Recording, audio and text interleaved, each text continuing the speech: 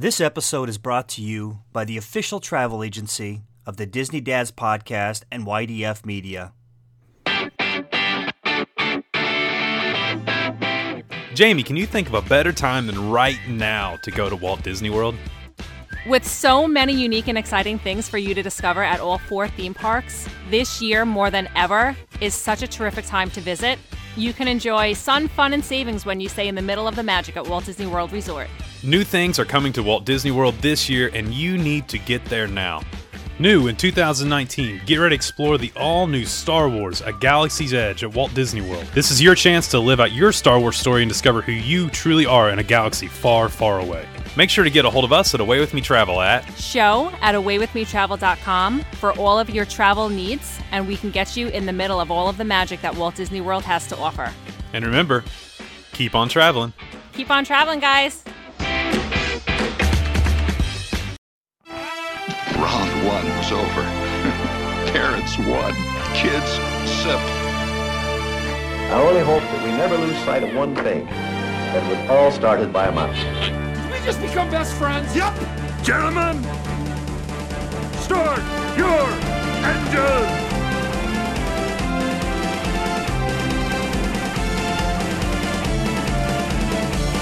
To infinity and beyond! There's a touch of madness around here.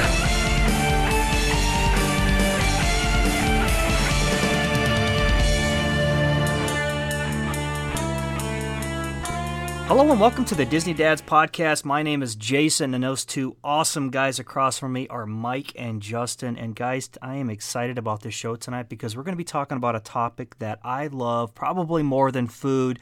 Well, not really, but almost. Guys, we're getting into some good stuff tonight. We're going to talk Pixar, but before we do that, guys, how are you? Doing good. Nice weather. I got to see you guys a couple of times this week. We got a little bit of a bonus episode, and it's nice to hang with you guys a little bit more. And I'm looking forward to talking about tonight's movies. I had a busy day. That's all I'm going to say. I had a busy day. I woke up, and then we had a kid's birthday party. There are certain times in life that your patience is tested. And when you're around like 40 children, 40 kids. How do you say that? 40 children? 40 kids. 40 children doesn't make sense, does it? 40 herd? 40 germ factories. You're gonna either be throwing up, have diarrhea, happening. or another cold within 3 days. 40 kids, yep. And they rented a massive water slide, and we had a blast. So much fun. We had our great friends, Veronica and Michaels, hanging out with them, and then we went to dinner, and then we went and we bought gifts for all the Disney Dads Pixar, listen to me, Disney Dads podcast cruise, people going on the cruise, so we're getting stuff together for that. So it was just a busy day, but like you said, man, we're not recording once, recording twice this week, so that makes it fun. Yeah, your eyes look a little pink. It's been a long day. Yours, yeah. Like just one. You got one little pink eye going on. You're making me nervous. You know I'm a germaphobe anyway, right? Yeah, you know what I mean? Like, I know you're going to give me a twitch. Like, what are you doing to me? People on the cruise are going to be like, why does he use so much hand sanitizer? What's wrong with that guy? Hand sanitizer. But no, it was a good day, man. It was a really, really good day. I got to ask you all, are you ready? Have you all started packing yet for the trip down yet? Guys, I got to leave for Pennsylvania next week for about 10 days, and then I come back for like a week and a half, and then I'm on a plane down to there for the cruise. So I've got a lot of traveling over the next couple weeks, and the answer to your question is no. Oh, hold up. So you're going to Pennsylvania for 10 days? I think we'll be down there for 9 days. 9 days. Nice. So, yeah. How early is too early to pack for a Disney trip? I think that's a legitimate question a lot of Disney fans ask. Mike, if you don't mind, I'll jump in because I don't. I let her do it. So the cruise is a little bit different because my attire is a little bit different. My cruise attire is more dress shorts and polos, versus when I'm at Disney, I just love slumming it with the old Pixar and Star Wars T-shirts and shorts. And so it's I'm probably going to be a little bit more proactive in this one than I will just a normal Disney trip. Mike, you have your go bag ready all the time. But other than that, how soon do you start packing? Probably about 2 or 3 days before. I got my Really? yeah, pretty much. Yeah, but you got a routine though, right? I mean, you know it. Yeah, I know what I'm going to wear. I pretty much have planned that in my head.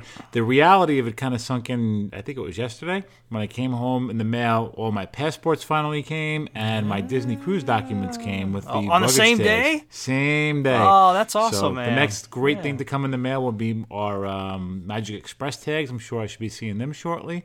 And our Magic Bands should be on the way, as mostly all of us should be getting them soon. So that's when the reality starts to sink in. And I'll just kind of double check stuff. Do I have enough of these? Do I have enough of that? Do I have to buy extra? So that I'll look over, but I'd say 2 or 3 days before we start packing. How about we got our cruise tags too? And I just want to make a note on those. Considerably more classier than the Magical Express ones. Oh yeah, it's I was just like, this is a very first class. I mean, look, there's nothing wrong with the Magical Express ones, but these are they're did you look at them, Mike? They're significantly more elegant. I can't believe we're talking about luggage tags. Wait, what like did that, you? but I got regular luggage tags. What did you get? What did yours? What are they? The blue ones with Yeah, the nice blue lettering ones. on it? Yeah. Yeah, but I'm more of an artsy guy. You're not. You're a mechanic. Yeah. So maybe I'm just appreciating. Mike's like, step 1, put on luggage. Step 2, don't worry about it ever again. Step 3, give me a drink. Right? I thought they were a little bit more. I don't know. Maybe I'm reading into. Maybe it's because I'm already excited about your enthusiasm. That makes me happy because I have built up Disney Cruises so much that it's insane. I got to tell you guys, my bedroom the other night, I should have taken a video and put it on the group. It looked like a NBC or CBS or whatever studio because I had cords and cameras and stuff everywhere, charging, getting ready, getting all those digital media bags ready because, look, there's a couple things. One, we're recording a live episode on Castaway. Our 100th episode will be recorded live on Castaway, so anybody that's on the cruise wants to stop by and get their, and talk a little bit about your vacation, you're welcome to do that. But 2, we're going to be recording a lot of video. We're going to be recording a lot of audio. Because this is going to be multiple episodes. We're going to be putting out all about this podcast cruise and Disney beforehand and stuff like that. So I've got GoPros out. I've got everything. And Riley walked in and she goes, "What are you doing?" And even she at 6 years old was going, "We don't leave for a month." And I was like, "Yeah, I get excited. I can't help it." Go get Daddy the iron. I got to take care of our ponchos. I got to make sure these chargers don't have any wrinkles in them. Get back over here, Stuff like that. So no, we're getting ready, man. I got that set. Those bags are set off to the side and ready to roll. And dude, before you know it, we're gonna be down at Disney. It's gonna be a fun time, man. It's gonna be fun. I can't wait. I cannot wait. But you know what I can't wait for is tonight, fellas. We approached this week and we thought, you know what? We've got a couple different topics we really want to talk about. That it's too much to do in one episode. We really want to knock this out. So let's do 2 episodes. Let's throw an extra episode out, talk about some Disney news, which has already dropped. And this tonight, let's talk about Pixar. Let's talk about, all the great things with Pixar. Guys, I saw a list that came out this week. And the list was, to say the least, probably not the best thing I've ever read, but it was a list ranking the top 20 Pixar movies, the Pixar movies of all time, okay? Starting at number 20, going up to number 1. And that got me thinking, there's a huge...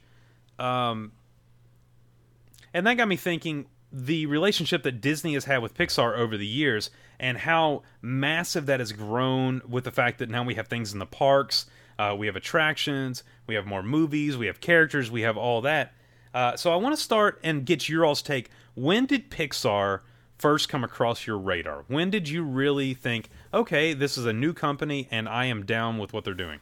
I'm going to have to say the Toy Story franchise. I think that was one of the first ones that came out. I think between that and then the combination of Finding Nemo and some of those other early 90s ones really set the precedence of what Pixar's here. They're here to stay. They got their stake in Disney and they're going to be around for a while.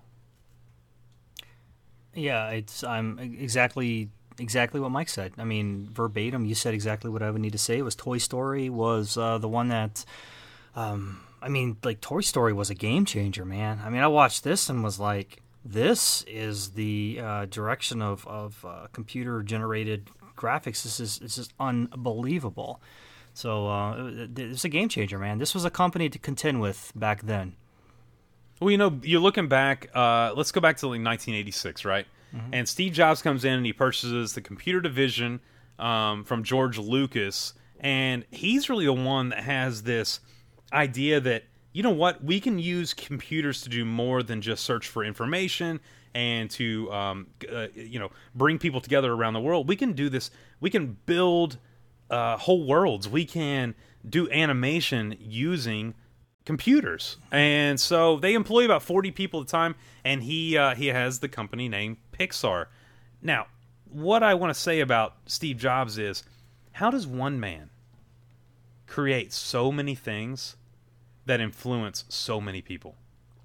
He is, oh man, I could go on about Steve Jobs. He is, he's one guy that went way too early. What an incredible and visionary. I mean, I think history is going to look back at him in 1,000, 2,000, 3,000 years, and he's going to be a name that people are going to know.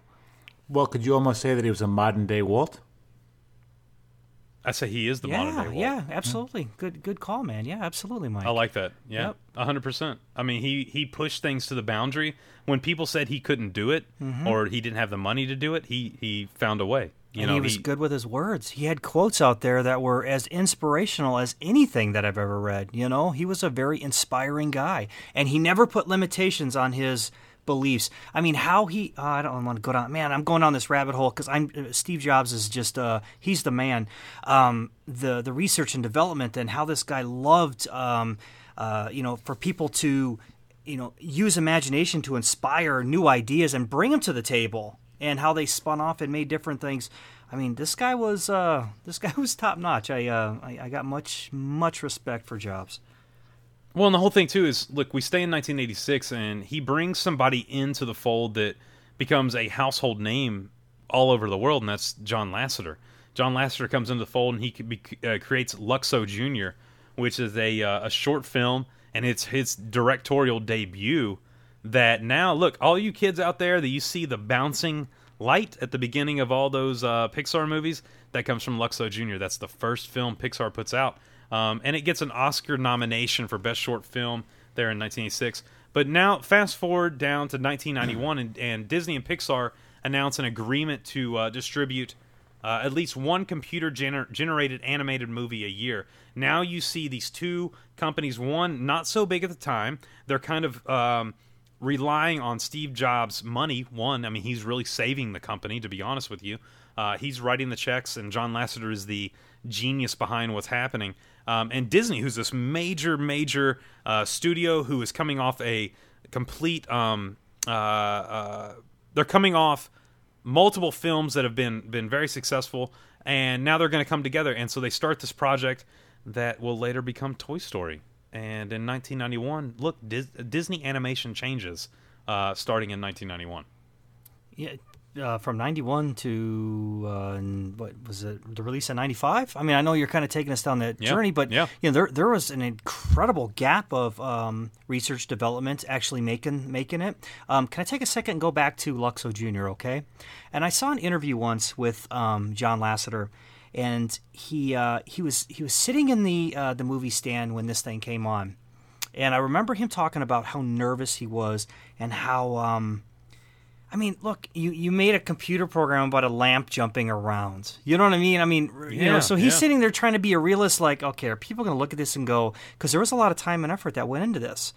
And when it got over with, and people came up to him and said, "You incorporated an emotion with a lamp." I felt the curiosity from this lamp. I felt this from an inanimate object.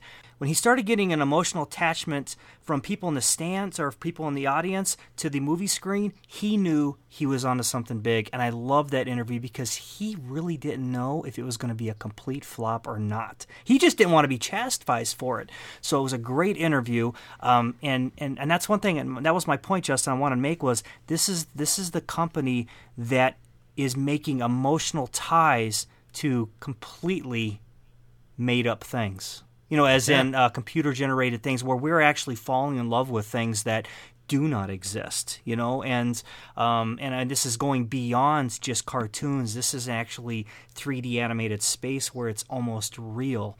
So, Pixar or kudos to John for for creating that, and I just wanted to give Luxo Jr. just some props right there on that, because to me that was one fascinating story that I didn't want to let slip by. Can I talk a little bit about our show? And just look, I can't imagine the stress and the anxiety. A lot of times people hide things. They don't talk about feelings, things like that. When you create something, there is a part of you that wants it to be successful. You want people to enjoy it. And even as, when we started and where we were, I know how I felt. I mean, did you guys have that nerve? Like, will anyone like this? Mike, did you ever have that feeling like, hey, is anyone going to listen to this? You know what I mean? Like, can we create a community? Can you imagine it being a Pixar level to where it's your big movie debut and sitting in the audience hoping? That's got to be one of the most incredible things. And, going back to what you were saying, like, did you ever picture it to become this community or not? We said before that it didn't matter if 2 people listened or 2 million people listened. This is for the people that did like it, and we were just there to put out a quality show to the best of our ability. And but yeah, I can't imagine having that kind of success. Sitting in a movie theater watching your premiere like that. That's incredible what they were able to accomplish. It's absolutely amazing, and Toy Story just rocks it out. And here's the crazy thing for Toy Story to me, and it's very poignant to where we are now. June the 9th is when we're recording. Is that we are about a week and a half away from Toy Story 4 hitting the theaters. That these characters are timeless. Mm-hmm. I mean, you're over 20 years now that you're looking at these characters have been around. And they are still a massive part of multiple generations across time. To do something like that is very Walt Disney-esque. And what I mean by that is Walt Disney was able to create things, create characters, and create movies that worked not only in the 1940s, 50s, 60s, but also works in 2010, 2020. Does that make sense? Mm-hmm. Oh, yeah. And that's what Pixar, I think, does better than anyone is. And Jason, you hit it on the head with Pixar creates an emotional attachment to the storyline, but they don't only do it for adults. They have a way of connecting with children on a level to where they understand the emotional effect of life for kids. As adults, we get it. We can see that. And you look at a movie like Inside Out, or you look at a movie like that, where it absolutely connects with that 9, 10, 11-year-old and what they're going through. You look at a movie like Up, to where it connects with not only the kids and when they're kids and that sense of adventure, but also the sense of adventure that we share as adults too. Well, it's something that we never lose. Look at Up, and look at even now you have adults that. I mean, if I would put that in our Facebook group right now, what percentage of you skip the first 20 minutes of Up? Oh, it's yeah. And I bet you at least 30% of them do, because it is absolutely, whether people like this term or not, it is an absolute magical connection that puts between anybody who watches it, because that could be your grandma or grandpa, your mom or dad, or you and your spouse. There's no getting away from it, and that is the brutal reality of the circle of life and the pain that comes with it. But it takes it one step further, and it allows us to see a stone cold heart just slowly kind of open up. I mean, it's to me, Up is a perfect movie, and I could go on. I think it's the perfect story. It is a perfect story, man. It's great, and they're lovable characters, but you will see that trend as we go through this, and as long as we're doing this show and we talk Pixar, there's always going to be this trend with me personally where Pixar nails it. They do it right with this. They know how to connect with me personally. They know how to make it enjoyable. They know how me to love a character. They know how to get me to, to despise a character. Not as much as Gaston, but they're always, there's always going to be this, it's a magic. Pixar has a magical quality to them. Well, let me ask you this. So I want to fast forward to 2003. It's 2003. We've already seen A Bug's Life. We've seen other movies come out. And Mike, I want to take you to 2003, and I want to take you to the release May the 30th of Finding Nemo, coming to theaters. probably Pixar's next biggest hit. They've had other movies come out, but Finding Nemo is massive. Finding Nemo comes out, and it is one of the biggest things ever. I want to ask you a couple questions, because as a father of 2 girls, or just a father in particular, it doesn't have to be girls, 1, did this movie connect with you? And 2, why do you think this movie was such an enormous hit in the box offices all across the world? Well, I think it had a mixture of everything. It had the, father, child emotional tie, with his son, the sense of losing, also the sense of letting go. I mean, there's so many different emotions. Also the characters, the adventures that they go on. It had a little piece of everything. The parental love, the quest for you to let your child go off and do something on their own, to kind of give them their own little bit of space, the desire to find your child when they've done something wrong, and there's just so many different little sidebars and little things that are just incorporated with that movie that just make it absolutely incredible. Yeah, I agree. I think one of the hardest things. Jason put on his jacket. You look awesome, buddy. Thanks, man. I think one of the hardest things to do as a parent is to let go. Mm-hmm. I'm not there yet. Mike, you're at that stage in life when, your kids are starting to branch off. They're starting to find their own as more adults, And I think you get that with that movie. I think it's one of those movies that not only do you realize that you have to let go, but you also realize that you're always there. They also realize that you're always there for them too. Right. And I think that really hits home. I know every time I go to the stage production of Finding Nemo at Animal Kingdom, it gets me every time. I mean, every time I get those feelings where I'm just like, wow, they got me. They absolutely got me. Have you guys seen the stage show there? I have, yeah. About 2 or 3 times we've been there. It's just one of those. We won't go out of our way to do it. We'll go out of our way to do the Lion King. But it's one of those things that if you happen to be passing by and you're going to catch a show, we'll stop in for it. Jay, I want to fast forward with you. I want to take you to 2006, okay? And I want to take you to June 9th, 2006. You're a father of 2 boys, and you're a father of 2 boys. I mean, they are out wrestling, getting dirty, and they're doing their thing. 2006, June 9th, Cars is released. Cars comes to theaters. I want to say this. It's a movie that I think brings a whole new crew of kids into the Pixar community. And I think that's why Cars just absolutely becomes a worldwide phenomenon, to where now, I mean, it's massive. We've had 3 movies, and it is just resorts and all that. Did Cars resonate with you at the time? And as I know, your boys weren't quite born yet, but once they were born, is that one of the first Pixar movies that resonated with them? Oof. I cannot honestly answer that question. I mean, look, they were huge Cars fans. I mean, they still are. Cars is an incredible Pixar genre that took off. I mean, it was very well done.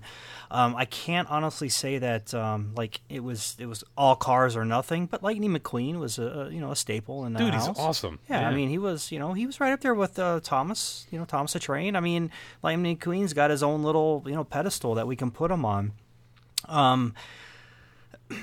As far as with me, I think you asked me was that something that resonated with me when it first came out back in 2006. I'm gonna say no. Pixar really, besides the original Toy Story, only because I had friends that were on my that had a kid in '95. I saw that and I thought it was fantastic, but it was never really. You're just at a different place in your life. You know what I mean? Where Pixar just, it wasn't that I didn't relate to it. I just didn't give it the time to sit down and actually watch, Pixar movies or whatnot. And then, as I got married and my kids came into to view, and then I started really going down the road of Pixar. What a great addiction. So the answer to your question is, I really don't have one that really resonated with me. And the boys love their cars, man. But Cars opened up doors for planes. Yeah, I've never seen that still, and we have it. And it's great, man. I love it. But Dusty is great. Mike, have you seen Planes? Haven't seen Planes yet. Nope. Cars wasn't that big in my house, obviously with having two girls. I watched it a couple of times. I liked it. I enjoyed it. Lightning McQueen's awesome. As a mechanic, you think that's your movie, dude. Yeah, no, I've seen it, but there's only so many times you can keep watching it in the house without, the kids. Without having kids, hijacking right? the TV and whatnot, and, other things you want to see. Let it go. Yeah, that was on a constant loop. Thank God. Yeah, it's all right, man. It's all right. Hey, look, it's all right. You'll look back at that and you're going to appreciate your Elsa tattoo that you have.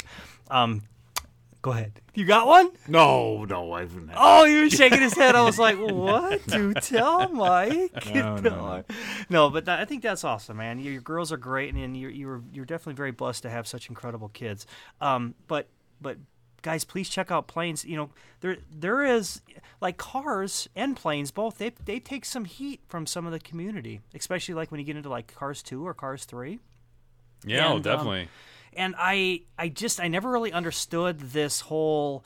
How can you say it's bad? It's not a bad movie. It's not. I mean, it might not be as good as one, but it's not bad. I mean, to me, that's a ridiculous opinion, and I'll stand by that. I'll write that check right now there with my wife. It is not bad at all. In fact, all three of them are enjoyable, and I enjoyed Planes 1 and Planes 2 as well. So that whole. Magical place that Pixar created, because I believe they both are on the same time frame and worlds between Cars and Planes. Yep. I absolutely love that, man. I think it was a great idea, and kudos to whoever came up with that. All right. Cars for us was a huge hit, minus Cars 2, but we'll keep going on that.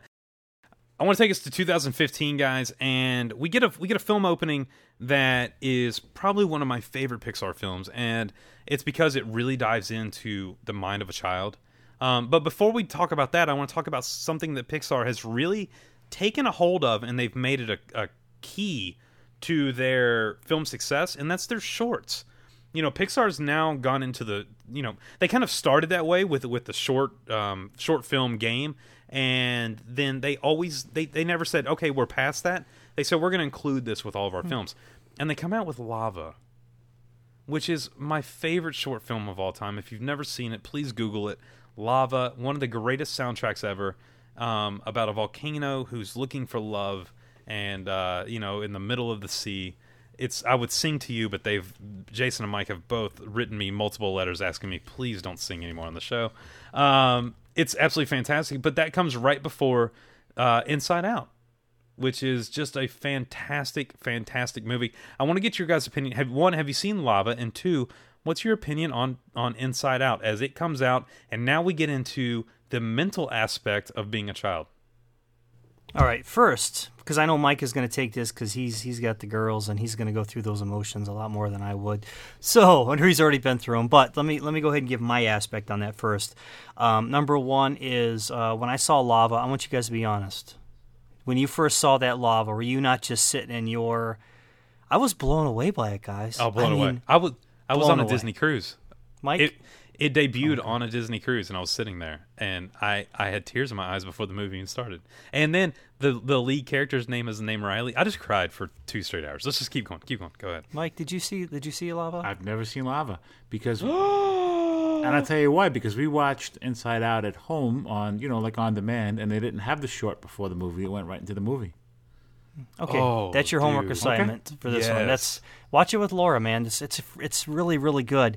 And going on to the singer now, with of course especially with our show and we do a lot of research in between and this and that, but that us.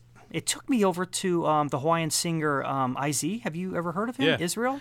And I know he passed away. But he's a lot of people say I sound like him. A really big... a long time ago. Yeah, but he was... and that was a perfect... And he has nothing to do with the show, guys, but I got to give him some props. Go look him up. His name is... He's awesome. Israel. Is it Kamakawiwo? Yeah, he's got a bunch of great songs out there. He is fantastic. And the thing is he's this huge Hawaiian guy. I mean, massive, like 600 pounds, and he's got this little old thing, and he just strums along, man. I'm telling you what, the guy's magical. Go check him out or buy something off iTunes from him because he's great.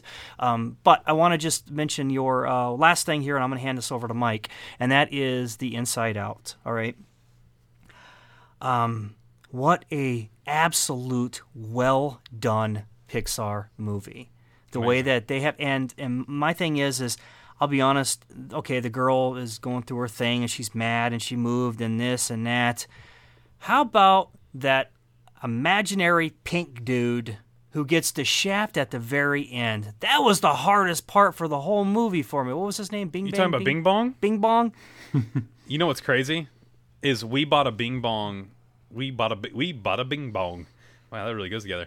We bought a Bing Bong at Disney probably 4 years ago, and he still smells like cotton candy. Really?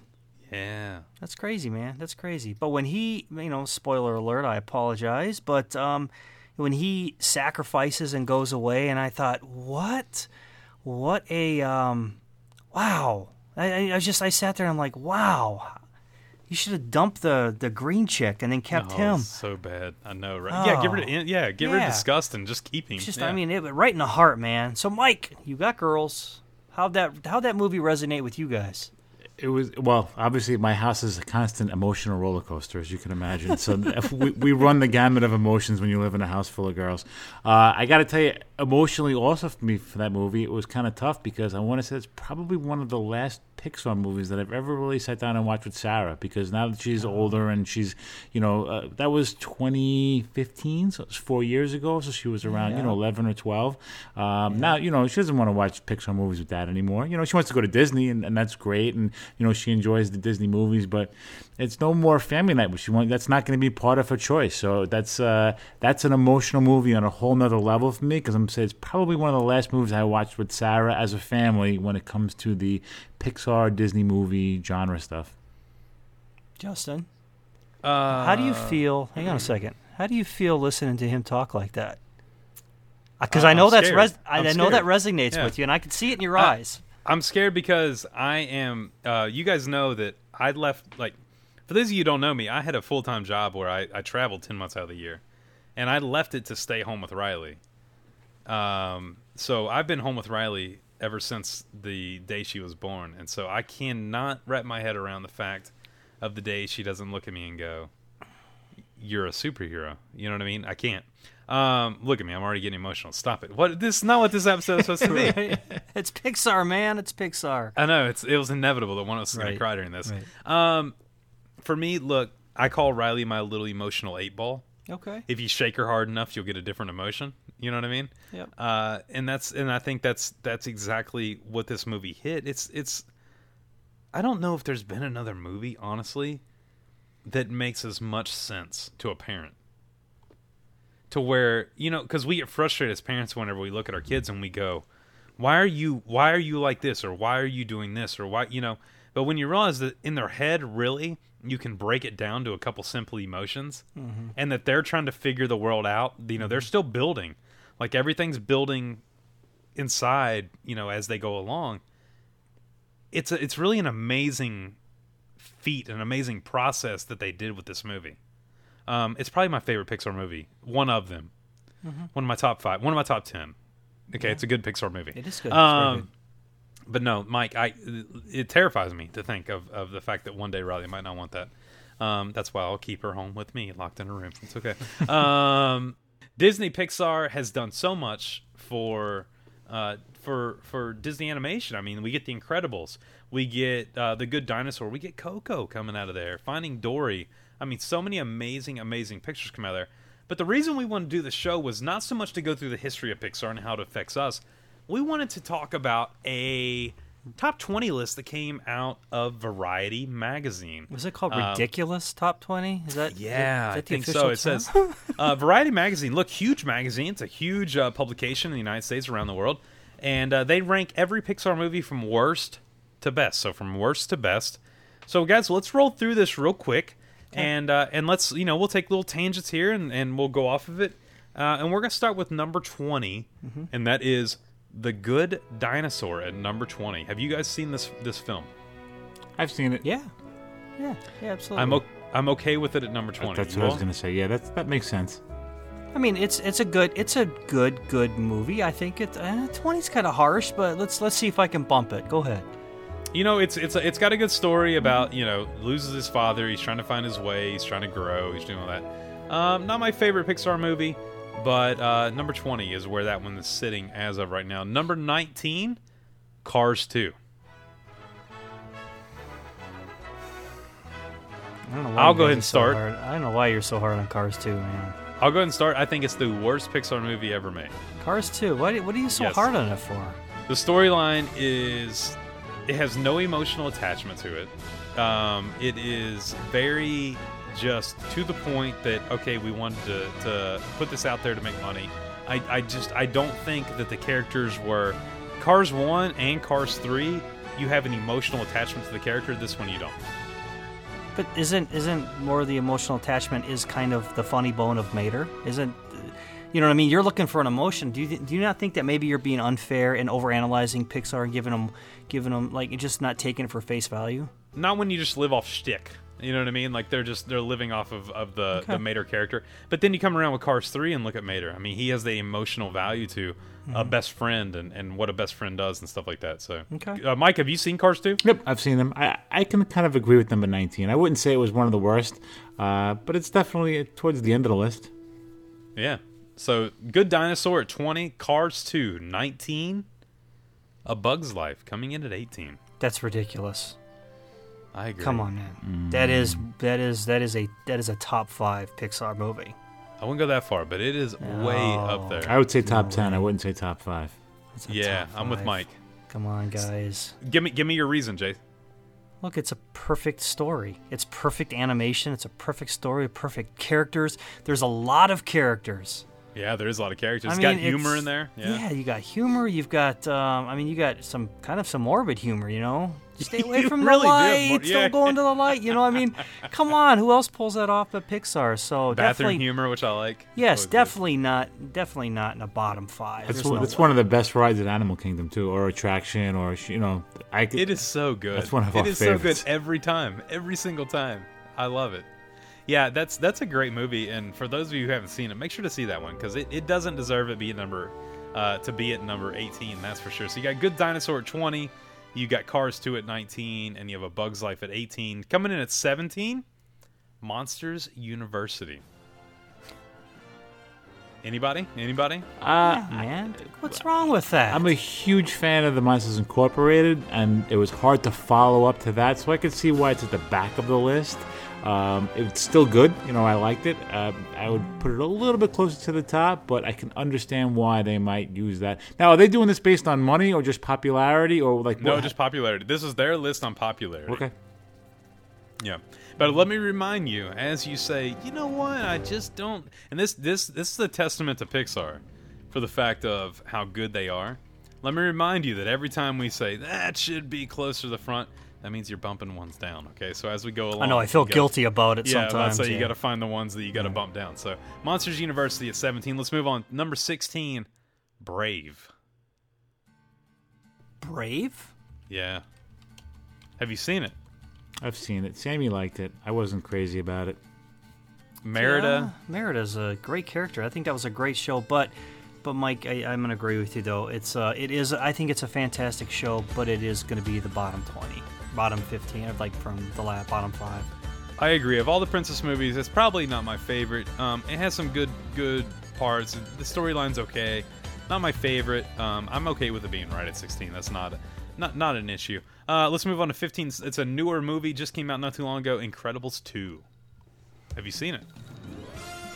Guys, I'm a little embarrassed. I have not seen no, I haven't seen Incredibles 2 yet. I saw it. The original Incredibles was amazing, so it's kind of hard to live up to that. You have that in the shadow, so I could see why it's in the back half. I liked Incredibles 2. We saw it in the theater, where I was a huge Violet fan. She pretended to be Violet around the house for a long time, which she would be quiet because she was invisible, which was a godsend. The fact that she was being quiet for a little bit. So we were okay with pretending she was Violet. 15, yeah, I'm good with that. I'm good with where it's at because I don't think you get into the heart of the top 10. It's definitely not going to fit in there, but it was a good storyline. It was fun. It was definitely worthy of being probably about 15, I would say. So let me go through your top 20 so far. The Good Dinosaur at 20, 19 Cars 2, 18 coming into Bug's Life, 17 Monsters University, 16 Brave, 15, Incredibles 2. And at number 14, this one shocked me, Cars 3. Cars 3 coming in at 14, which means there's another Cars that is above Cars 3. Have you guys seen Cars 3? Yeah. Mm-hmm. Cars 3 was, I don't know. To me, how do you take the superhero and not, I don't know. I just didn't like to see Lightning McQueen not be at the top. I pay money to be lied to. You know what I mean? I pay money to have the good guy win. I don't want to see, so... Jackson Storm coming along. Yeah, what is that nonsense, So, but, it was still entertaining. I still enjoyed it. I loved Cars 3. Cars 3 was way up there for me. It really knocked it out of the park. Mike, did you see it? Well, I saw it. I wasn't. Maybe I've seen it once. I was not too interested in it. It was okay. Yeah? Yeah. Okay. All right, I'll go with that. All right. Let's move on to number 13. This one shocked me a little bit because of the popularity I knew it had with kids. Riley watched it constantly, sang songs constantly, maybe learned a second language because of this movie. Coco, coming in at 13. No way. That's a top 5 right there, in my opinion. I agree, man. Yeah, that's way up there. That's a good, solid movie, man. How does that come in at 13? I'm really anxious to hear this top 10 now because, how do you put that at 13? This has to be blockbuster. I'm like, oh yeah, that definitely. Well, we'll see. We're getting there. Dude, think about the storyline alone. It's perfect. It's great. I don't know. That's when I saw this. You know what? Coco is the reason I wanted to do this top 20. Okay. Is because I got there and I go, what? Right. Hold on a second here. I'm going to bring this to the guys and we're going to talk about this a little bit. Coco, number 13. Insanity. You ready for this? Number 12. And I like this movie a lot, but you can't put it above Coco. Ratatouille. Yeah. Ratatouille is the top 10, man. I mean, it's... that's a good show. What's your favorite thing about Ratatouille? I love. I'll tell you what my least favorite thing about it is. How's that? Let's do that. It creeps me out when you get all the rats inside the kitchen running around and everything because it absolutely grosses me out. But my favorite thing. Let's just talk about just the idea of taking something so gross and putting them in the kitchen to make stuff so good. I mean, it's almost like a play of emotion right there. You got disgust and everything already kind of just blended together. I thought it was a great play on everything. Those of you who cruise on Disney Cruise Line, this is what they do in Remy. They actually have rats cooking your food. Just so you know. I just wanted you to know. Mike, what about you? You seen Ratatouille? I've seen Ratatouille. I'm extremely happy that it's going to be getting some love in Epcot soon. They're going to be adding that to the... so it's definitely a top-brand movie, and I'm glad we're going to see some of that incorporated in the parks a little bit more. I definitely think that would be in the top 10. But I think Coco is better than that right off the bat. I agree. All right, let's move on to number 11 because I think this one's going to shock you guys and everyone else. At number 11, Monsters Incorporated.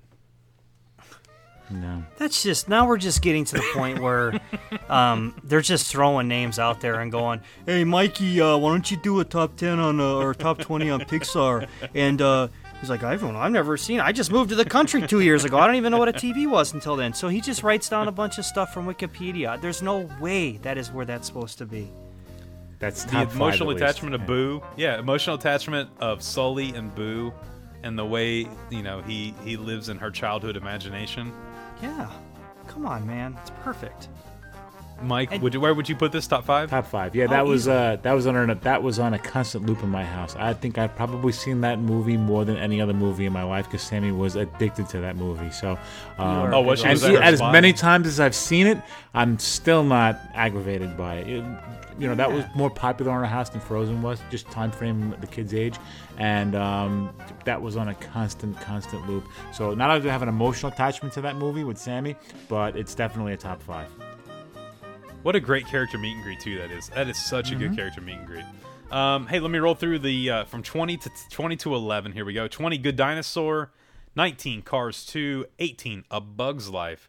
17, Monsters University. 16, Brave. 15, Incredibles 2. 14, Cars 3. 13, Coco. What are you doing? 12, Ratatouille. 11, Monsters, Inc. That brings us to our top 10 list for this Variety magazine ranking every Pixar movie from worst to best. Number 10, Finding Dory.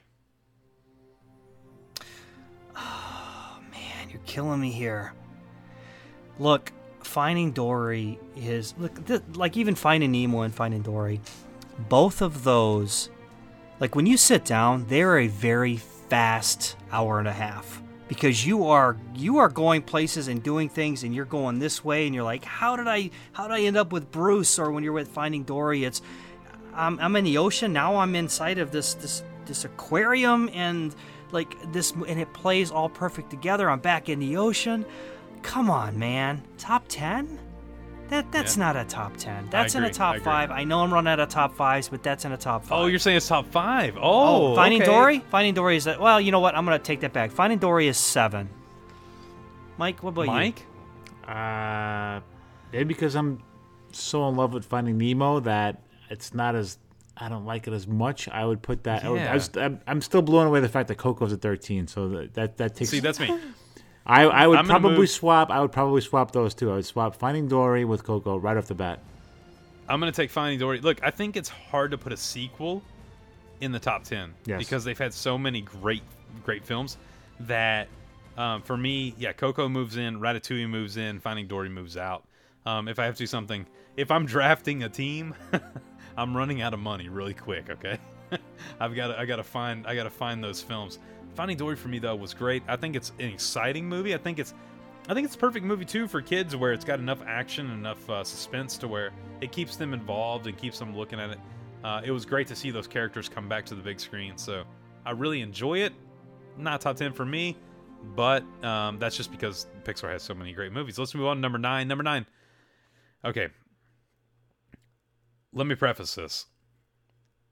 I said before, there was one reason. Coco was the reason that I wanted to bring this to you. This, number 9, is the reason I wanted to bring this to you. And this is because if you say Toy Story, I'm done. No, I honestly want to take my computer right now, and I want to put it in the car. I want to drive to New York. I want to drive to the front door of Variety magazine. I want to throw my computer through the front door. Because number 9 of the ranking every Pixar movie from worst to best is Up. No way. Fake news. Who wrote that article? I don't know, man. I don't know.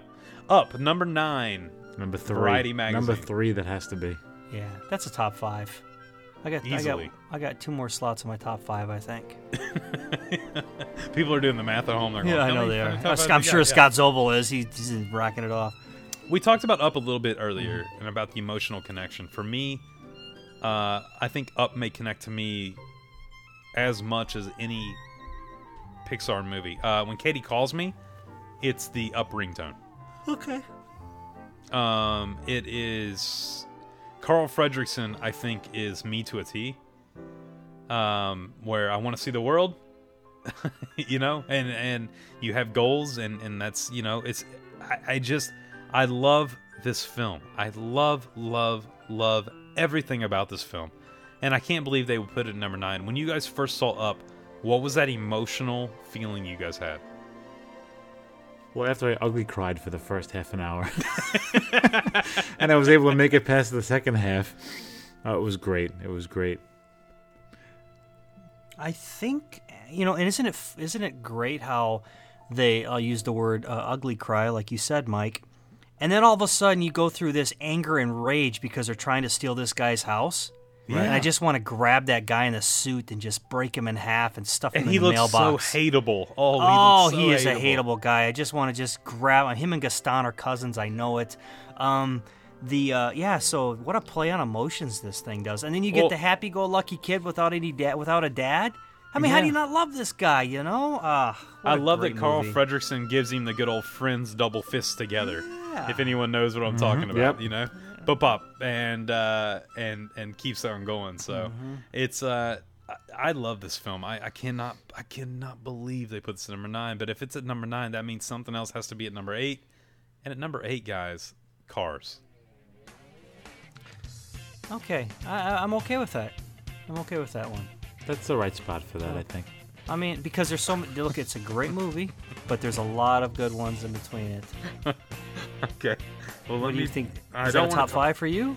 It's not a top 8. It shouldn't be at 8. It should be higher because I'm doing the math in my head, and I know the Pixar movies left, and I don't want to say it, but that means something else is ahead of it. So, for me, Cars. Look, Cars changed the Disney and Pixar relationship because now you get not only hotels, but you get lands. I mean, you're looking at Disney California Adventure, and now you get Cars Land out there where you can go into Radiator Springs. You can live the movie.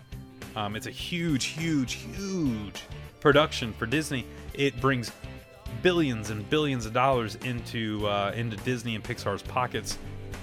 I just don't know how you put it at number 8. I really don't. With the original Cars, the introduction of Lightning McQueen and Mater and all those great characters. Yeah. Do in your head what's left, because if that's the 8, that means there's other things left that should definitely not be there. We'll move on to number 7, Finding Nemo. We haven't even touched any of the Toy Story ones. Not yet. Nope, not yet. So, boy, I tell you what, Mike, I'll let you have this one. Yeah, I don't want to see Toy Story 1, 2, and 3 as the top 3, so I'm running out of numbers too, and I can think of quite a few other movies that are in my head that where are they going to end up on this list now? I don't know. Love Finding Nemo. That would be in my top 5. We'll have to do one show just on what our top Pixar movies are, but yeah, I'd move it up a little further on the list. I agree. It's a great show. It's a great movie. To me, it's one that I never get sick of. I watch over and over again, and man, I was that kid that would swim out there and touch the butt every time. I bet you did. For me, Finding Nemo it's on the Mount Rushmore of Pixar movies. Like you would put certain characters on Mount Rushmore of Pixar.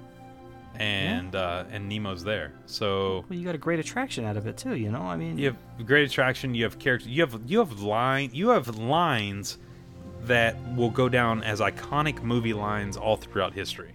Coming from this film, I think that it's just one of those things that to have it at 7, I can't wrap my head around it. So with that, let's move on to number 6. Coming in number 6, Toy Story 2.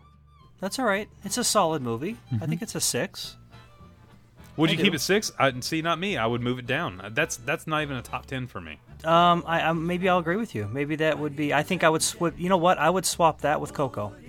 I think that's a perfect place for it. Mike? 13. Yeah, I would definitely swap it with Coco.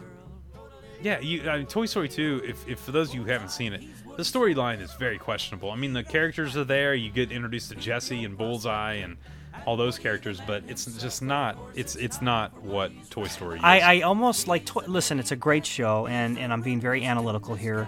I almost feel like they're trying too hard to pull an emotion out of me instead of letting it naturally happen. I think it's Cars 2, Toy Story 2. I think the second movie is always the hardest. Okay, all right. I mean, they're still entertaining. I still enjoyed them. I'm not. Definitely.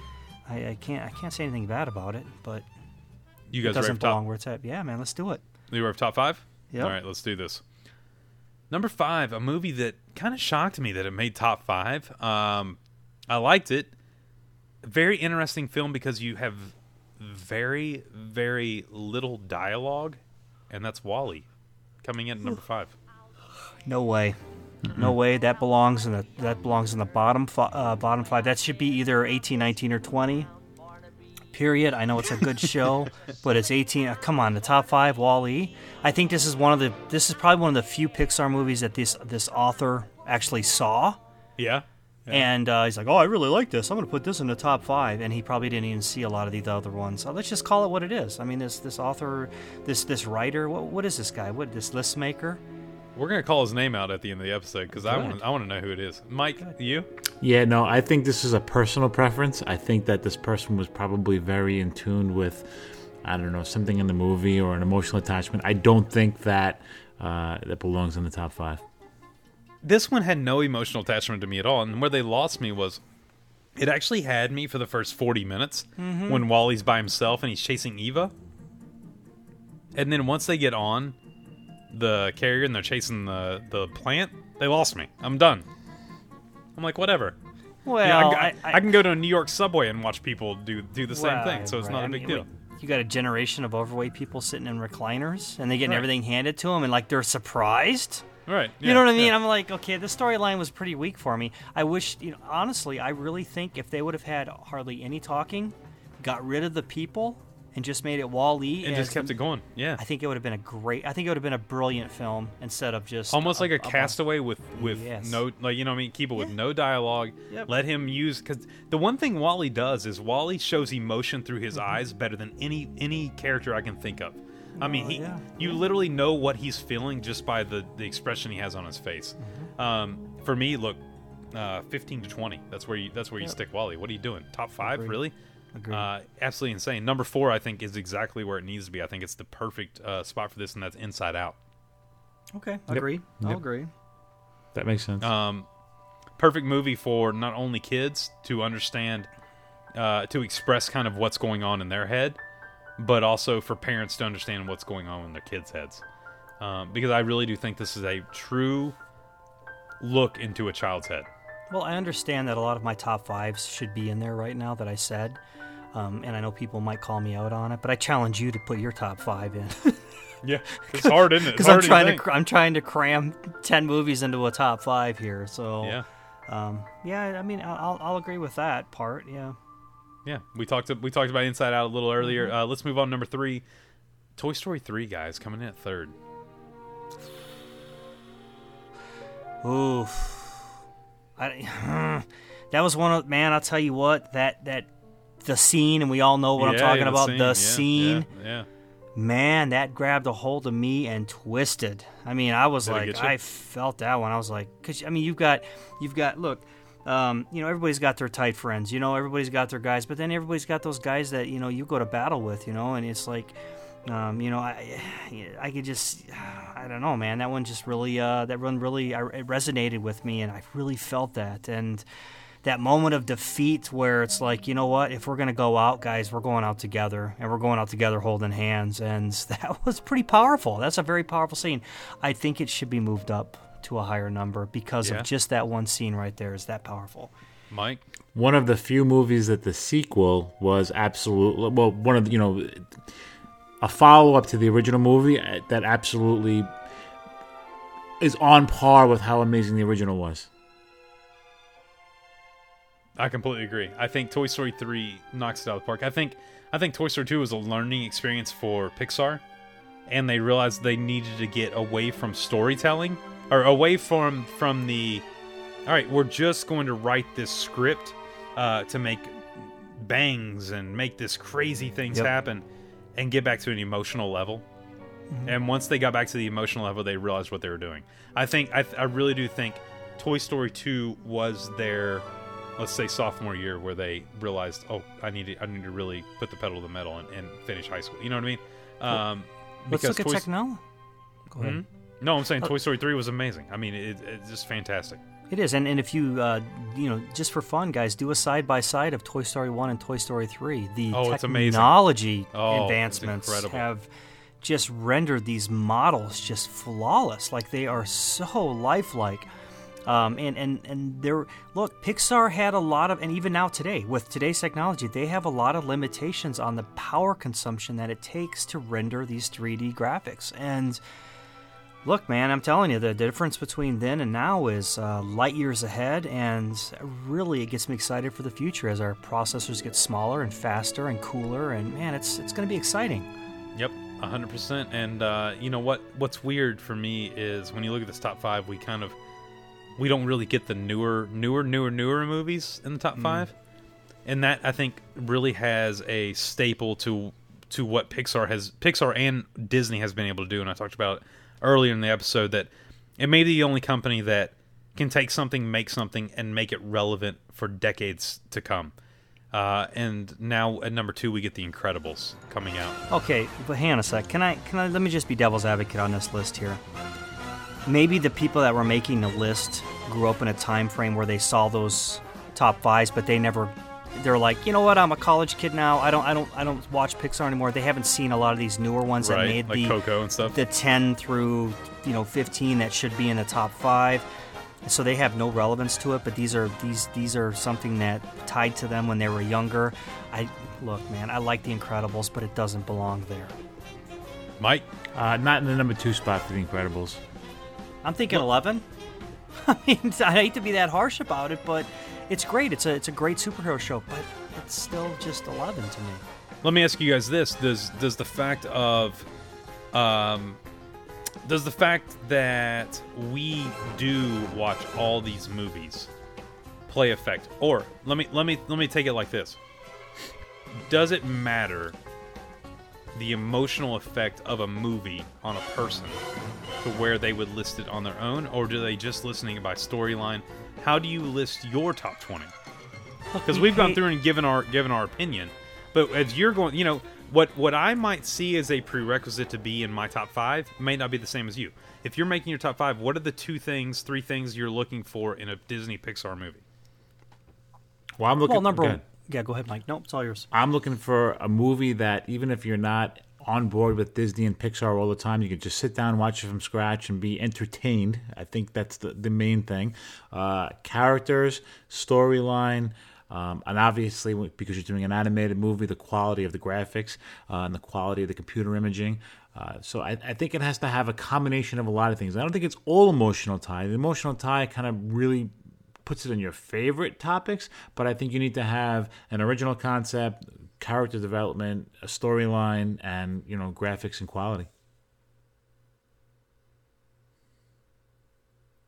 Are you really expecting me to follow that? I think Mike wrapped it up. I mean, Mike said pretty it perfectly. good, wasn't it? That's why we throw it to Mike first. That's what we do. We throw it to Mike and we just sit back and relax. Yeah. Well, let's do this. Before we get to number 1, let me roll through your top 10, okay? Number 10, Finding Dory. Number 9, Up, Can't Believe You're There. Number 8, Cars. Number 7, Finding Nemo. Number 6, Toy Story 2. Number 5, WALL-E, You Should Not Be There. To Infinity Beyond, my friend. Inside Out at number 4. Number 3, Toy Story 3. Number 2, The Incredibles. And guys, if you're doing the math in your head, there's only one Toy movie Story left. 1, man, right? And that is the original Toy Story. That is the birth of Pixar. That is the original creation. When we're invited to come into the world of Andy and where we meet our friends Woody, Buzz, and all the great pals from Andy's room.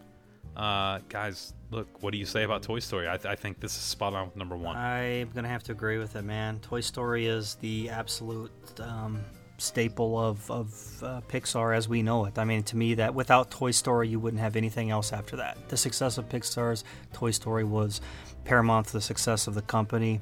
And look at the cast and crew. I mean, you got Tom. I mean, who doesn't love Tom Hanks? So you bring in Tom Hanks into this as a main character. You got some doofus spaceman who is played perfectly. That evolves as a character. I mean, how is that? You got this goofy space guy who just doesn't realize he's a toy, and his character actually evolves. I mean, I don't know. I think it's a perfect number 1, and that one I will agree with. Dude, Tom Hanks, Tim Allen knock it out of the park. Yep. With these two characters. Mike, when you first saw Toy Story, did you think you were seeing cinematic history? I didn't think so in the beginning, but I knew after I saw it that this was going to be something absolutely incredible. One of the things that shows you what an incredible movie it is, like you were saying, the characters, Tom Hanks. But I mean, what about like Don Rickles as Mr. Potato Head? John Ratzenberg, yeah. Even Gunny, who was the army man. I mean, how did they absolutely, Arlie or Army? They absolutely, Slinky Dog, Jim Varney. I mean, these are guys that almost look like the character. They resemble the character. I mean, they are. They couldn't have cast that better. I mean, it's just a voice behind a cartoon image, basically. But man, you couldn't have picked better people for those particular spots. And then you got these people that are passing away in real life, and they are forever immortalized in these Toy Story movies with their voices.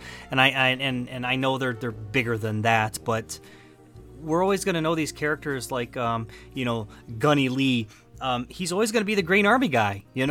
See you later, maggots. I'm out of here. This is. I mean, come on, man. This is. How do you? I can't even articulate what I'm trying to say here. It's Mike. You hit it. There's so many great actors on there that. Well, I think too that when you have the protagonist, when you have the character that everyone hates, a Sid across the street. We've all had that kid in our neighborhood. Mm-hmm. You know what I mean? He's a dirty scumbag little You turd, almost dropped it, didn't you? Oh, he's a dirty, dirty, dirty little boy. We've all had Sid in our neighborhood to where we've been, you don't like that kid. And he's relevant to not only us, but the kids. And that kid in their class and that kid in the, and we all get it, man. And the fact that you have these two very vulnerable characters that can rise above their own situation and just what they do to get back to the people they love, it's amazing. I mean, it's an amazing story with two characters that should not get along, that find each other, that make it out because of each other. It really is the best Pixar movie. I don't think Pixar will ever create something like Toy Story again. I think it's like lightning in a bottle, to where it was the perfect place, perfect time. Everything worked out, and it holds up. It completely holds up. Can we go on how that evolves to where it's first of all, how tight they are as a family. Yeah. You know what I mean? And how you can feel this family love between all of them. And there's no questioning the leadership of Woody. There's no questioning his leadership and the brotherly love that him and Buzz, acquire as just through there's no blood between them, but there's that brotherly love where just from going on their adventures and the trust and earning each other's trust. There's a lot of life lessons in that movie too. Can I say that you guys, you're like Woody and Mike's like Buzz, and I'm like the penguin that sings a lot?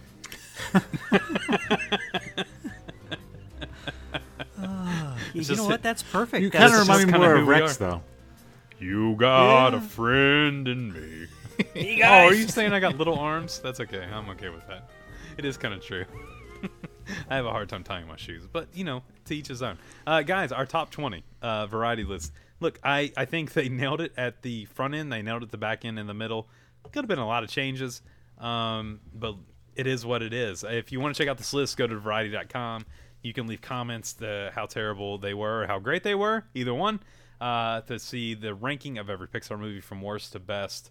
Guys, I love doing stuff like this. I love going through these lists and talking about it because it's a trip down memory lane for me from when I saw these movies and how they made me feel and all that great stuff. Perfect, man. And I'm looking at the time. I think we need to move along, guys, because we need to wrap the show and get these people out for the rest of their week. We were talking about memory lane and, going through past memories of watching these movies. But one thing that's great for bringing up memories, and that's pictures. And that brings us to my favorite thing every week, and that would be Pictures of the Week. Picks of the Week. Picks of the Week. It's time for us to get our Picks of the Week. All right, fellas, I'm excited. We have a short week this week because we're giving you a bonus episode. So, Justin, why don't you start me off with your pick of the week this week? You make me so happy. You know what? I'm going to give my pick of the week to our good friend Roxanne Roscoe. Look, we just talked Disney, Pixar. We just talked Toy Story. And you just posted the most adorable picture of your son. And it says, there's a snake in my boot and he's wearing a Woody outfit. Absolutely amazing. Keeping it Disney in your life every single day. And that's what this show is all about. Is guys finding that little bit of Disney magic that makes you smile. Even if he's not smiling, which it doesn't seem like he is. But I bet you were smiling when we took this picture. So Roxanne, thank you so much for posting that. What a fantastic, fantastic picture. So fun, man. I tell you what, I don't know. She really rocks some pictures out there. That face he's making is every face I make at Katie whenever she's like, hey, smile for the picture. I'm like, come on, stop it. Yeah. Jason, you're up. Yeah, listen, I don't ever like to close on a downer or anything like that because I really believe I want to pick you guys up, and I'm not going to, but I'm going to give credence where credence is due, and I'm going to give I'm going to tip my hat to our good friend Sean McClure, okay? And this is kind of an emotional one. Let me read this to you guys, for those of you that don't belong to the group. An emotional throwback Thursday. These are some of the pics from my first ever Disney trip, and he's got some great pictures with his family. He said, my mom and dad were supposed to join us this year for our trip in August, but unfortunately my father passed away last week, and these awesome pics were looping on the computer, full of great memories at his memorial. Man, I'm telling you, I'm looking at this because I see that someday, and I'm not trying to make this about me, Sean, but someday, my kids are going to have pictures where I'm not going to be here, and they're going to have pictures of me in front of the castle, or they're going to have pictures with me with Pluto, and just like with you, Mike, and Justin. We're not going to be here forever, guys, and I just loved how he ended that, full of great memories at his memorial. Sean, our condolences, and thank you for sharing that. It's such an amazing thing what Disney does. Disney gives us opportunities to create memories with the people we love. And that's why we love this so much. Even if it's not your family, even if it's your friends, or even for you that are our Disney family, you might not know how much we care for you and how much we appreciate what you do. And when you post those pictures and those stories, it really does mean a lot to us. So thank you for letting us be a part of that. And no, we're here for you all the time. So if you ever want to reach out or talk or anything, that we're here. So, Mike, buddy, your pick of the week. Yeah, absolutely. My pick of the week goes to one of our near and dear friends, and that's Charmaine Failer. And she's got a picture of her son doing one of my favorite things, just about to dig into some Mickey waffles. They look delicious. It's one of my favorite breakfast foods to eat when I'm in Disney. And Charmaine, you have my pick of the week. That's awesome. Very cool. Hey, guys, I got to give an honorable mention. And I don't do this too often, but there's a guy out there who he's been trying to really reach a goal. And he's been working really hard at it. And he spent weeks and weeks and weeks and weeks and weeks at his goal. And he finally hit it. And I got to give you a huge shout out to you, Justin Suter, who finally found your Mickey bars. And you ate your Mickey bars for dinner, and great job. All right. I'm also giving an honorable mention, and I'm going to give some props to Derek Pitzer for taking us on a journey with him and his family. So thank you, Derek, for doing that. And Justin, I don't even know what to say about that, man. Because this is why I know that you're not being genuine in this, because I didn't see one sprinkle on any of those. I need Mickey sprinkles. Somebody's got to hook me up with those. Okay. I don't even think they made it into the house. I think that was an empty box. I think he stuffed them all down in the car ride home. You probably got the empty box from Scott Zobel in the mail, and you were pretending like you got I just listened to the old Wish Us soundtrack and ate Mickey bars and cried for 30 minutes, It is what it is. What do you do? All right. Hey, listen, let me go into trivia right away, guys, and then we'll send these people on their fine ways. The question was, who is the Queen of Hearts clerk of court in Alice in Wonderland? The King of Hearts or the White Rabbit? And the answer is the White Rabbit was the clerk of courts. All right, let me give a shout-out to Sean in Grand Michigan's, Delinda, Laura, and Rochester, New York. Good job, guys. All right. So, okay, being limited on time, guys, I am not going to do a Mike's Movie Quote. I know those are popular and you guys love them, but let me go ahead and just read a trivia question to keep you guys going. Here's the question. In Lady and the Tramp, what do the dogs and the pound say is Lady's passport to freedom? And you can text... Yep. And you can text your answers to 317-WDW-DADS, 317-939-3237. While you're doing that, make sure to head to our website, www.disneydadspodcast.com. There you can find links to all of our social media, Facebook, Instagram, Twitter. Of course, Facebook we're the most active on. Instagram and Twitter. Come over there. Give us a follow. Hang out. Look at those pictures from the park. I've been posting a lot of stuff on Twitter that I don't post on Facebook, so come give us a follow. It's at Podcast Disney, at Podcast Disney. Give us a follow there. The thing we like the best is if you really like the show, guys, you want to do us a huge favor, head over to iTunes, give us 5 stars. That helps us grow the show, helps us get out there to so many people. We really appreciate you. It's like you just giving us a hug and saying thank you so much for the show. It really, really means a lot to us.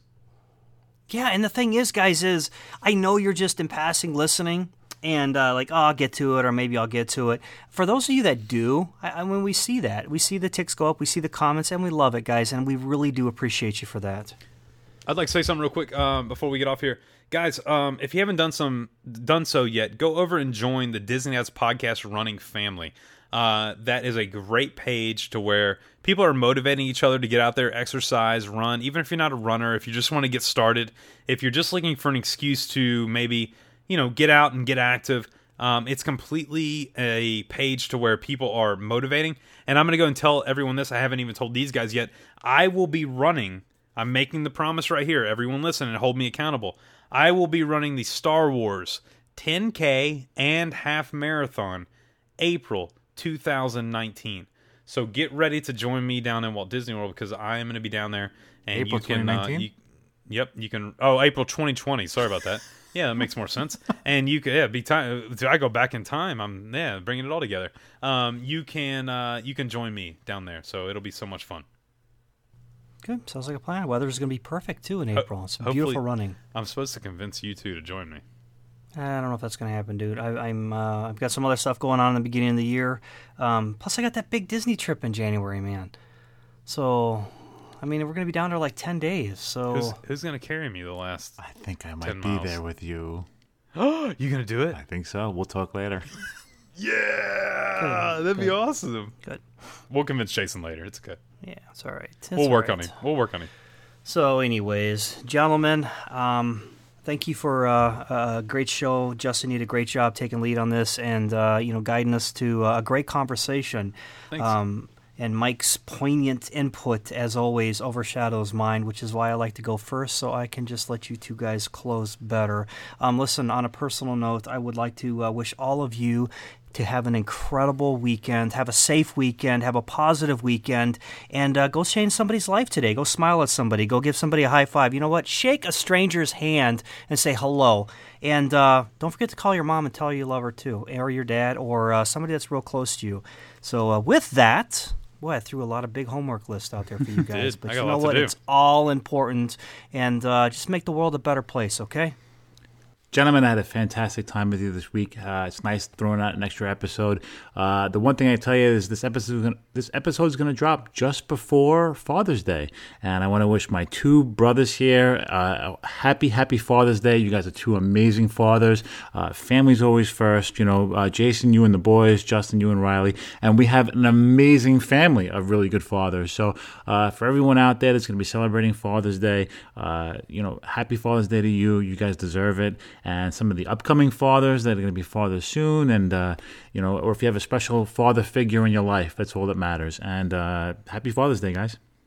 Hey, let me do an addendum on there, Mike, and I'm sorry. I also want to throw a happy Father's Day out to all you single moms out there who don't have a father figure for your kids.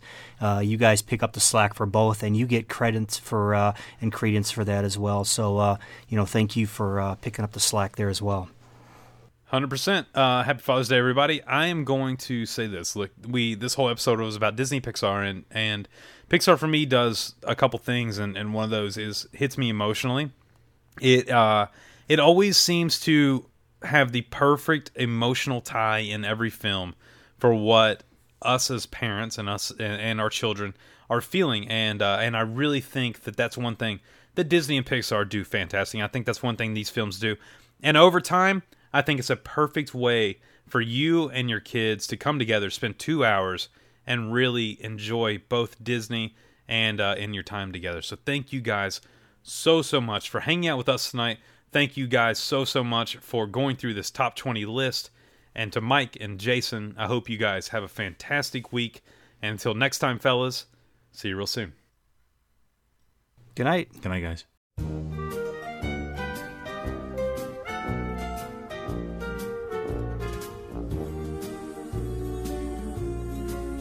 What Pixar does that's so extraordinary is that we have taken a look at this new technology, computer animation, and we don't look at it as a way to replace any of the creativity or any of the real art of filmmaking.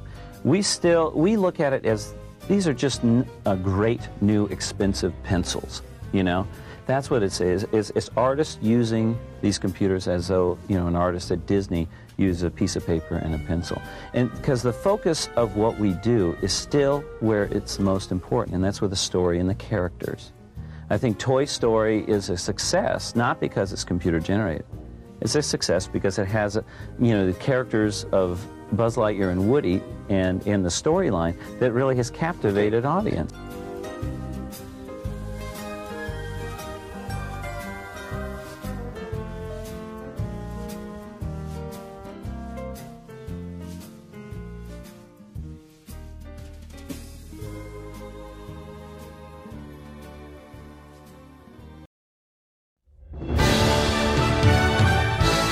From Mike, Justin, and myself, we want to say thank you. And remember, always keep it Disney.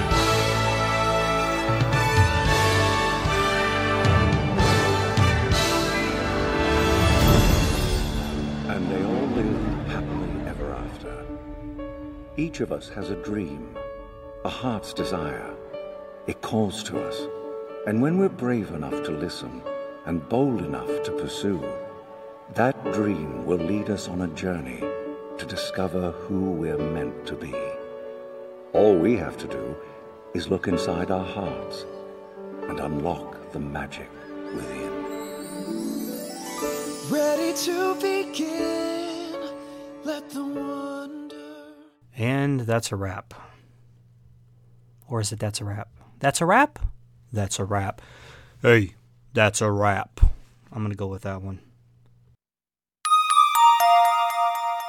This has been YDF Media Productions.